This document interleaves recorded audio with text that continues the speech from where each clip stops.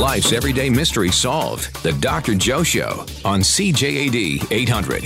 There's antimony, arsenic, aluminum, selenium, and hydrogen and oxygen and nitrogen and rhenium, and nickel, neodymium, neptunium, germanium, and iron, americium, ruthenium, uranium, europium, zirconium, lutetium, vanadium, and lanthanum, and osmium, and astatine, and radium, and gold, protactinium, and indium, and gallium, and iodine, and thorium, and thulium, and thallium. Where is the world's largest supply of lithium found? If you know the answer to that, you give us a call at 514-790-0800.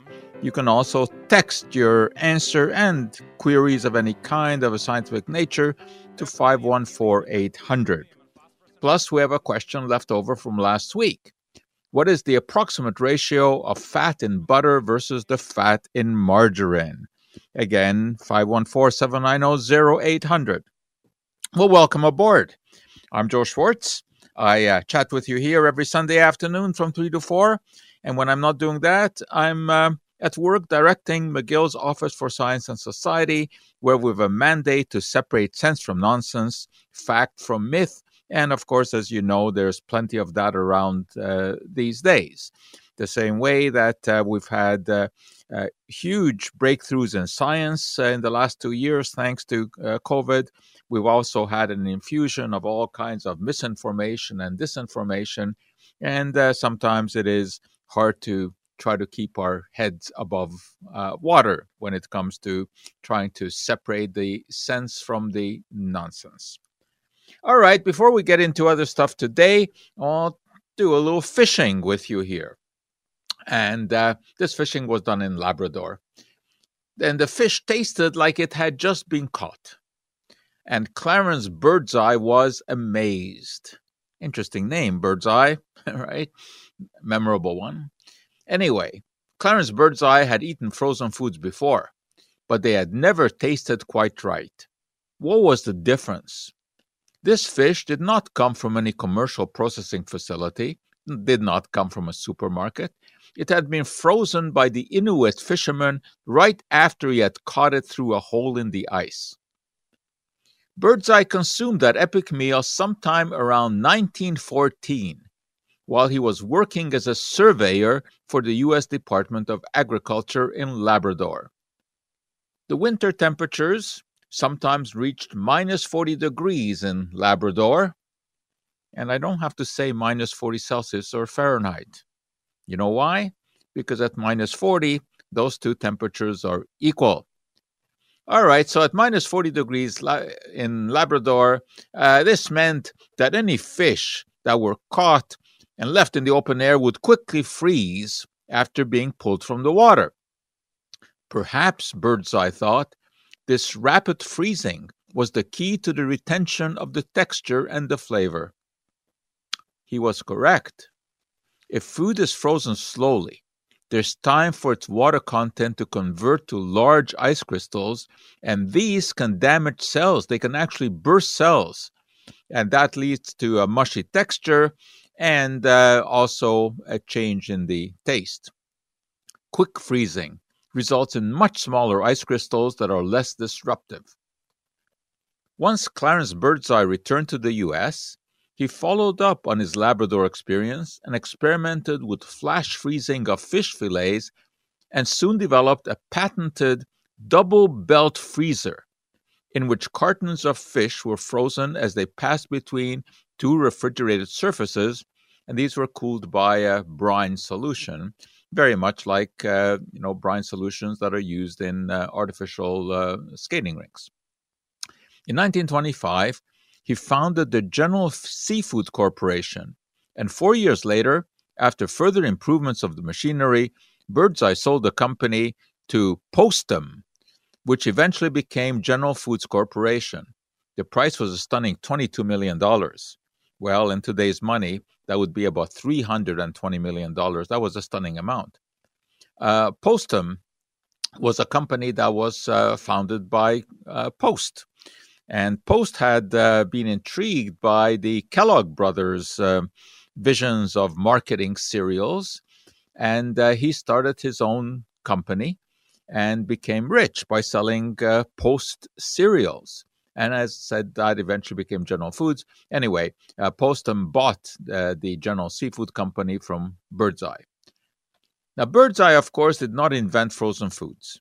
The ancient Chinese already had been preserving food in ice caves, and American food producers had dabbled with selling frozen foods. But Birdseye technology had made the food far more palatable. So people were willing to buy these foods because they looked good and they tasted fine. Frozen peas were marketed as being, quote, as gloriously green as any you will see next summer. And soon the peas were joined by spinach and fruits and berries and meat. Now, frozen foods competed with canned foods. Canned foods, of course, had been around for a very long time, since the 1800s. And the public, of course, had become accustomed to eating canned foods. But frozen foods got a huge boost in sales during World War II when cans were rationed. Now, there were a couple of reasons for this. Canned foods were ideal to be sent overseas to soldiers. And, of course, there was also the issue of conserving metals for the war effort. And tin was especially needed because it was useful for airplane parts and for solder, which, of course, is used in all kinds of machinery. So the public was encouraged to eat frozen foods in order that tin could be saved for military purposes and so that canned foods would go to the soldiers in Europe. Today, frozen foods, of course, are very popular, and the science is very sound.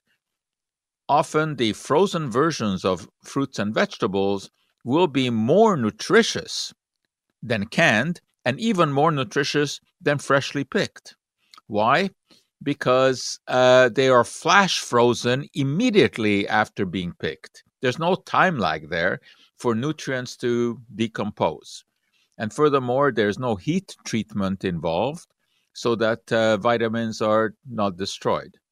With the canning process, there is, of course, pasteurization involved, and that can affect the heat labile nutrients such as vitamin C. So frozen foods are very, very popular today, not only for consumers, but also, of course, in industry. So much of the meat, for example, that is used for hamburgers and fast food restaurants, it all comes as frozen patties. And so the freezing industry, which traces back to Clarence Birdseye's observation that quickly frozen fish in Labrador were more tasty and had a better texture. And Birdseye was a very interesting man. I mean, he had numerous patents, not only for frozen foods. He made other contributions as well. He developed a machine to process the leftover parts of sugarcane into usable materials. Sugarcane, of course, is widely grown because when it is squeezed, it expresses the juice. And when that juice is processed and the water evaporated off, you, of course, get sugar. But what do you do with the stuff that is left behind, called bagasse? And Birdseye invented a machine that separated the different components of the remnants of the sugarcane, and the machine was able to isolate the fibers that could be packed solid and make paper, for example, and packaging materials, which is still done today. And today, the food industry is especially interested in making novel packaging materials because of the trend to stay away from perfluoroalkyl substances, which make packaging paper, for example, resistant to water and to fatty materials. So there's an interest in finding other means of packaging foods. And the bagasse, this leftover material from sugarcane, can be processed into packaging materials. And it's economically sound, and it does not necessarily require the perfluoroalkyl substances if the packaging can be made in such a way that the fibers are packed so close together that neither fat nor water can go through them. And that can be done these days. All right, so there's the interesting story for you about Clarence Birdseye and the history of frozen foods, which dates back to roughly 1914. And today, of course, is just a gigantic industry. All right, let me just remind you of the questions that we have out there. The first question is, where is the world's largest supply of lithium found? Lithium is important for many, many reasons. And of course, I'll discuss that as soon as we get the answer to this question. And the other one, which is still left over from last week, and I'm surprised that we did not get an answer to that, what is the approximate ratio of fat in butter versus fat in margarine? If you know the answer to either of those, you give us a call at 514-790-0800. And of course, you can ask whatever science-oriented question you may have. You can text me at 514-800 as well. Well, before we look for those answers and before I talk to you about chicken soup, we're going to take a look at what traffic is all about out there. Science you can use. The Dr. Joe Show on CJAD 800.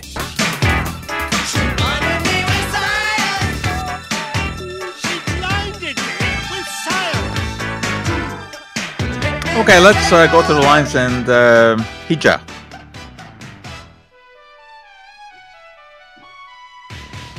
Hello? Hi. Hi. Go ahead. Thank you. I have a question on this tinnitus. I've been suffering last 3 years, almost 24/7, and found this Big Steel Shark Tank history. They are a product called CBD gummies. And another name they have is the CBD is cannabidiol. Pardon me? It's a cannabis derivative. It is.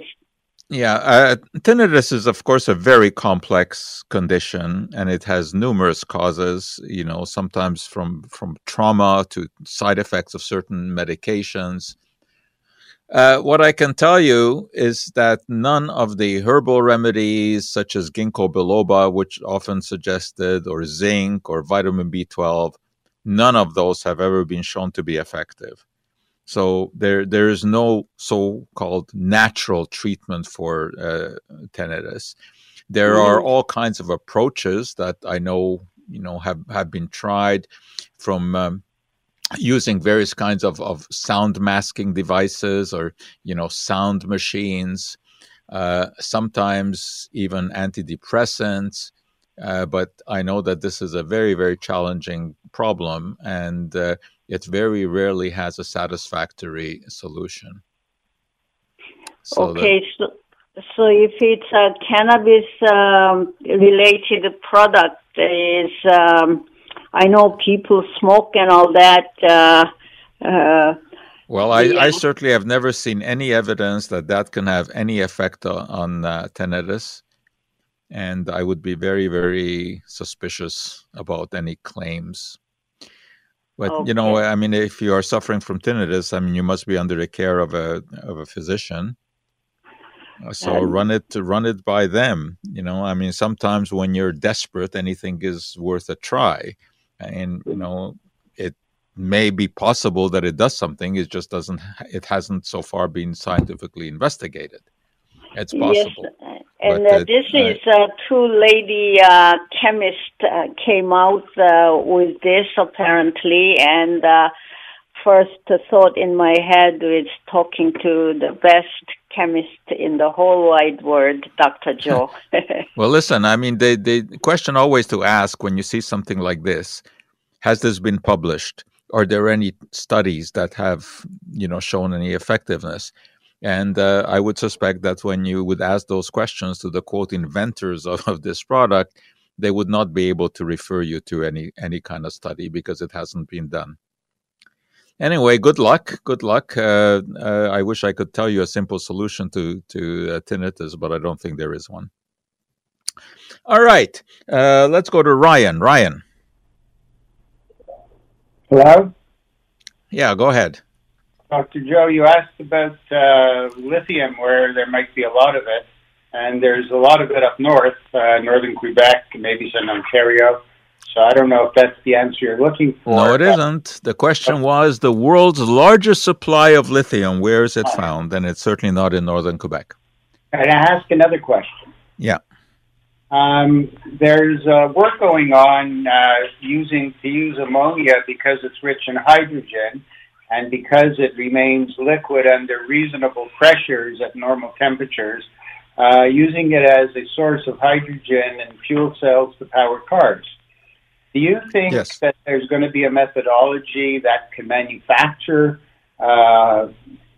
ammonia, since there's plentiful of nitrogen, plenty of water? Oh, yes. I mean, ammonia as a fuel is a subject of a great deal of research.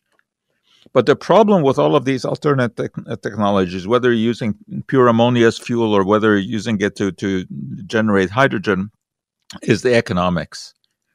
And right now, it's just, economically not viable. Furthermore, there's also the transportation problem with hydrogen. But the world is, looking forward to a potential hydrogen economy because hydrogen is a very clean burning fuel. And, obviously it could be a replacement for fossil fuels. Everyone is looking into alternate fuels, but there's the question of economics. Okay, all right. I'm going to tell you a little bit, more than even a little bit, about chicken soup. Always interested in this for several reasons. One is because of its rich history, and the other is because of its potential in theory. Many centuries ago, Moses Maimonides, and so we're going back now to the 12th century, made the claim that soup made from an old chicken is of benefit against chronic fevers. Well, as you may know, Maimonides was a medieval Sephardic Jewish philosopher and also a physician. He actually was a physician to Saladin, who was the ruler of Egypt and Syria back at that time. It was very interesting. Saladin, of course, was Muslim, and he had as his chief physician Jewish Maimonides. Anyway, that's another story for another time. Well, modern science has actually shown that there may be some validity to the claim that chicken soup is Jewish penicillin. Back in 1978, researchers at Mount Sinai Medical Center in Miami Beach demonstrated that chicken soup can clear the airways of a cold sufferer. Furthermore, it seems that it is not only the hot vapors emanating from the soup which are beneficial, but the soup itself. The decongestant effect was even noted when the soup was sipped through a straw in a covered cup. All of this resulted in the launching, believe it or not, of Mount Sinai brand chicken soup as a consumer item. There was no double-blind or double-nose studies, and I think it kind of slipped off the marketplace. Back in 2000, scientists at the University of Nebraska Medical Center in Omaha showed that chicken soup, according to an old grandmother's recipe, inhibits the movement of white blood cells, the neutrophils. And these cells go to the site of infection and release enzymes that attack bacteria and viruses, but at the same time also attack the body's own cells, causing inflammation. And somehow chicken soup reduces the inflammation effect without reducing the activity. What's the active ingredient? Well, the suggestion has been that it's the amino acid cysteine.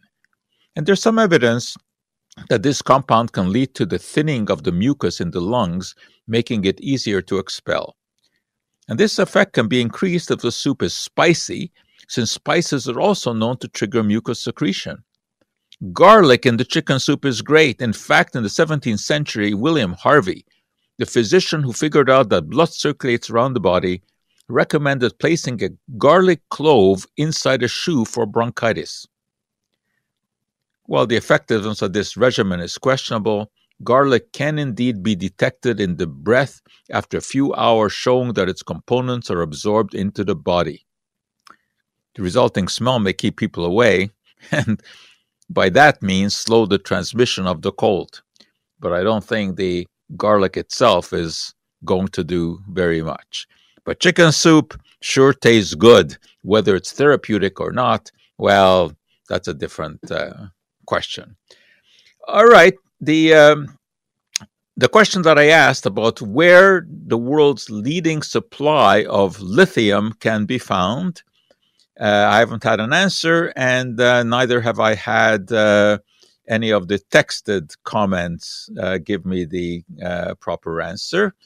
Okay, there have been all kinds of suggestions about Afghanistan, about coming from brine in Chile, or the fields in Bolivia or in Nevada. None of those is correct. So I'm still looking for the largest source of lithium in the world, the largest supply of lithium. Where is it to be found? Give us a call at 514-790-0800 or text me at 514-800. But right now, we have to check the CTV News. We'll be right back.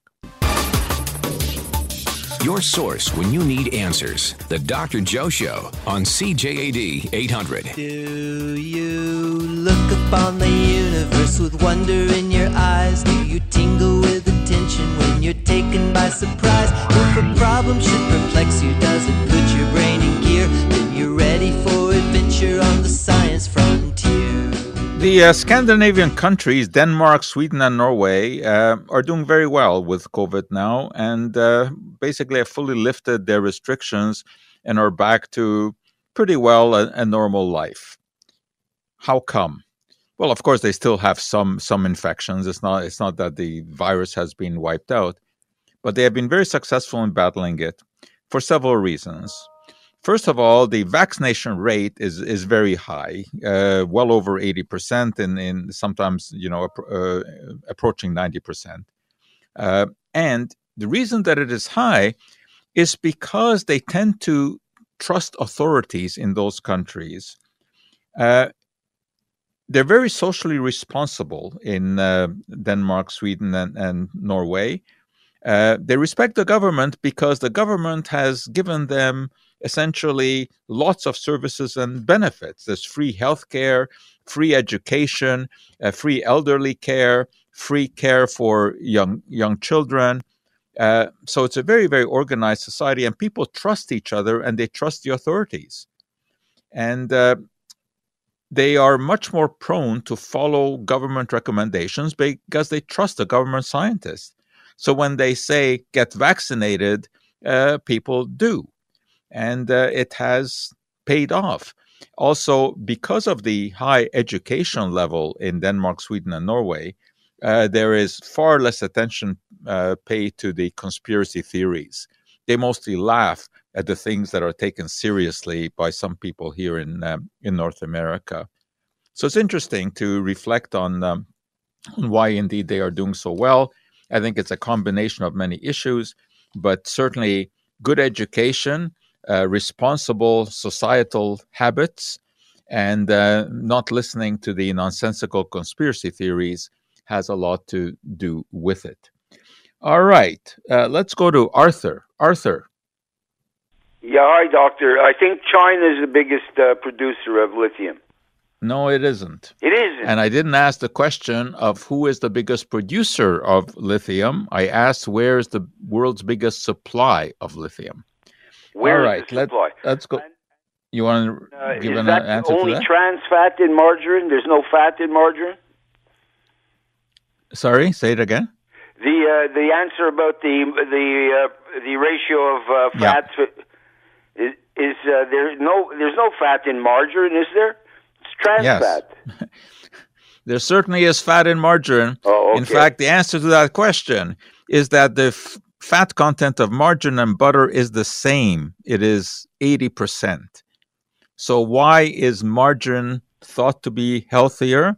Because of the type of fat that it contains. Butter is mostly saturated fat, and traditionally that has been thought to be influential factor in cardiovascular disease, whereas margarine is made with a higher proportion of unsaturated fats, which are less implicated. But this is very controversial. And furthermore, at one point, there was a concern about margarine because it also contained trans fats. That problem has been resolved. But fat content of margarine and butter is exactly the same. Doctor. All right, let's go to Al. Al. Good afternoon there, Dr. Joe. Thanks for Hi. taking the call. Yeah, I believe the answer to your lithium question is Bolivia, which is the world's largest lithium reserve. And no, it isn't. No, it's not Bolivia, according to what I found on Google. By far, it's not. By far. Well, they claim that they have over 21 million tons of estimated lithium, and they're part of the lithium triangle in South America. No, that is an infinitesimal amount compared to the world's greatest source. Okay, well, and my question has to do with, you spoke about frozen foods earlier, and I had a question about frozen turkeys. Now, we were shopping around before Thanksgiving for turkey, and I noticed that there were basically two different types of turkeys available, frozen and fresh. So in the frozen category, if I can name the brand, it was Butterball. They were offering a frozen stuffed turkey that was ready to be put into the oven, and no thawing required. In fact, thawing was not recommended. In the past, we used to thaw a turkey over a period of 2 or 3 days in the fridge and then stuff it and put it in the oven.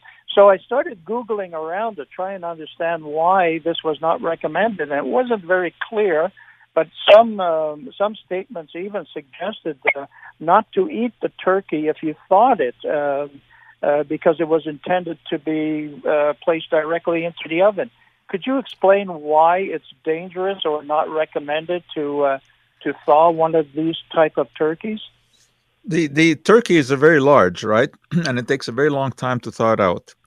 So if there is any possible bacterial contamination inside or on the surface of the turkey, during the thawing process, those bacteria can multiply because that bird can spend some time at a higher temperature. Whereas if you put it directly into the oven, of course, there's no chance for the bacteria to multiply. Okay, is it because the plastic wrap that would contain the contamination rather than allow it to drip off? No, I don't think so. No. Okay, well, I'm just curious about that. And I'm very surprised that Bolivia is not the number one source of, then this Google site must be an error, because they claim Bolivia has 25% of the world reserve of lithium. So anyway. Well, that is wrong by a large factor, and when we get the answer, you'll find out why. Okay, let's see. Maybe George has that answer. George? Yeah, hi. Hi. Hello. I believe, unless I'm mistaken with the salt flats, somewhere southwest of United States, Arizona. No. Incorrect. All right, I see that this question has stymied a lot of you. Because everyone was concentrating not on the question that I asked. The question I asked is, what is the world's largest supply of lithium? Where is that found? I didn't ask what country is the largest producer of lithium, but where most of the world's lithium is found. And there's 5,000 times more lithium found in what is the answer to this question than in Bolivia or any of the other places that I've mentioned. So what is that? It is the world's oceans. The concentration of lithium in the oceans is very, very low. That is true. But because of the vast amount of water in the oceans, the amount of lithium is tremendous. And I said 5,000 times more as can be found on land. What's the problem? The problem is that this is very hard to extract. Well, all kinds of researchers and companies are working on various technologies such as special membranes that selectively allow lithium ions to pass through. Why? Because lithium today is absolutely needed, essential for batteries.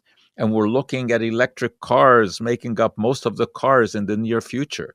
And they work on lithium-ion batteries. 70% of all the lithium produced in the world goes towards batteries.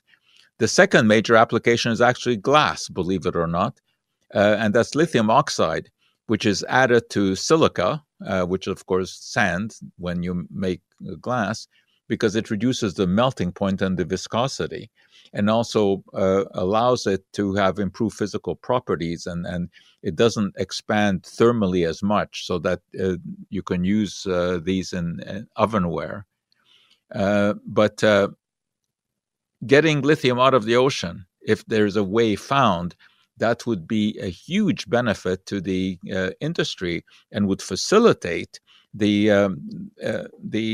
hopeful explosion in terms of market value of electric cars, because it would make batteries more available and probably cheaper. There are other smaller uses of lithium. I mean, obviously, you've heard of lithium carbonate used in manic depressive illness, or bipolar disease, as we should term it. And lithium hydroxide can be used to absorb carbon dioxide, for example, in space. It was used in the space station. So there are uses for lithium, but of course the major use is in batteries. All right, we're going to check traffic, and we'll be right back. Life's everyday mystery solved. The Dr. Joe Show on CJAD 800. We are born to do science. A baby can do it, and so can you. We are born to do science. Just figure it out. As many of you know, because you have attended during the last decade, October is the month that we hold our Chartier Public Science Symposium, which has been a very big event. We've had hundreds and hundreds of people attend at the Mount Royal Center, but unfortunately, because of COVID, last year we had to switch to online, and we still have to maintain that this year. Hopefully we'll be back to, quote, normal next year. In any case, a week from tomorrow, on October 25th, is the first night for our symposium this year. The second night is the Tuesday, October 26th, both at 7 p.m. The theme this year is the science of life and death. We will explore some very interesting things. We will have Dr. Paul Offit, who you've seen many times on CNN, lead off, talking about living with COVID. We will have, interestingly enough, a mortician discuss some aspects of death. Dr. Leslie Fellows, a neurologist, will look at the brain, and I will look at whether there is any kind of life after death. I think we should have a great time. Of course, it is free. We would, however, ask you to register so we have some idea of what to expect and who's watching and the technical arrangements that we have to make. And in order to do that, you can go to our website, which is www.mcgill.ca/OSS. So it's mcgill.ca/OSS. And there's, of course, information there. You will find it right away about the symposium and about what you can do to join us. And also, of course, numerous other articles on our website and the way that you can subscribe to our weekly newsletter. Also, as many of you now know, I've been producing daily 3-minute or so videos about current interesting things in the science, or sometimes historical things, and they're highly visual and very quick, only 3 minutes. And you can see those on our website as well. But if you want to get these daily as I produce them, you can just send me an email and I will put you on the mailing list. And my email is joe.scharcz@mcgill.ca. And of course, that's where you can also ask me questions. All right. I think we have Bonnie on the line. Hello, Dr. Joe. I am trying to drink less caffeine, less coffee, and so I bought a few herbal teas like organic peppermint, organic spearmint, and also organic lemon balm. And I didn't read any of the cautions or ingredients. And one night I was quite cold, so before going to bed, I made a lovely cup of lemon balm tea. I had an excellent sleep and thought nothing of it. But a few nights later, I was cold, had another cup of lemon balm tea, had a very deep, relaxing sleep, thought nothing of it, and this repeated a third time. And then I thought, oh, maybe this lemon balm tea has something to do with the deep sleep. So I went and read the box, and it says that it traditionally used as a sedative. So on the Mount Sinai site, it says lemon balm was used to relieve anxiety and inability to sleep. So unknown to me, I was taking a sedative. I don't take any other medications. And each tea bag has 1,500 milligrams of lemon balm or Melissa officinalis. So I'm wondering, what are the chemical ingredients that make it a sedative? And the directions say you can have up to 3 cups a day, but it also cautions not to drive heavy equipment because this can cause drowsiness, and to drive a motor vehicle with caution. So if you want to research this and get back to us next week, or if you could comment I can tell you something about it now. I mean, lemon balm tea, of course, is a herbal tea. And as you said, indeed, it is recommended for sleep and anxiety, and it is a sedative. Now, it contains numerous compounds, as any kind of natural substance like that does. But there have been some studies, although the ones I've looked at have been mostly with mice, where giving them lemon balm tea increased the concentration in the nervous system of GABA, gamma-aminobutanoic acid, which is a neurotransmitter that has been, in fact, linked to sedation. So I don't know what specific compound in lemon balm has that effect. I don't think anyone knows. But the product as a whole does have a documented sedative effect. So you've not discovered anything really new.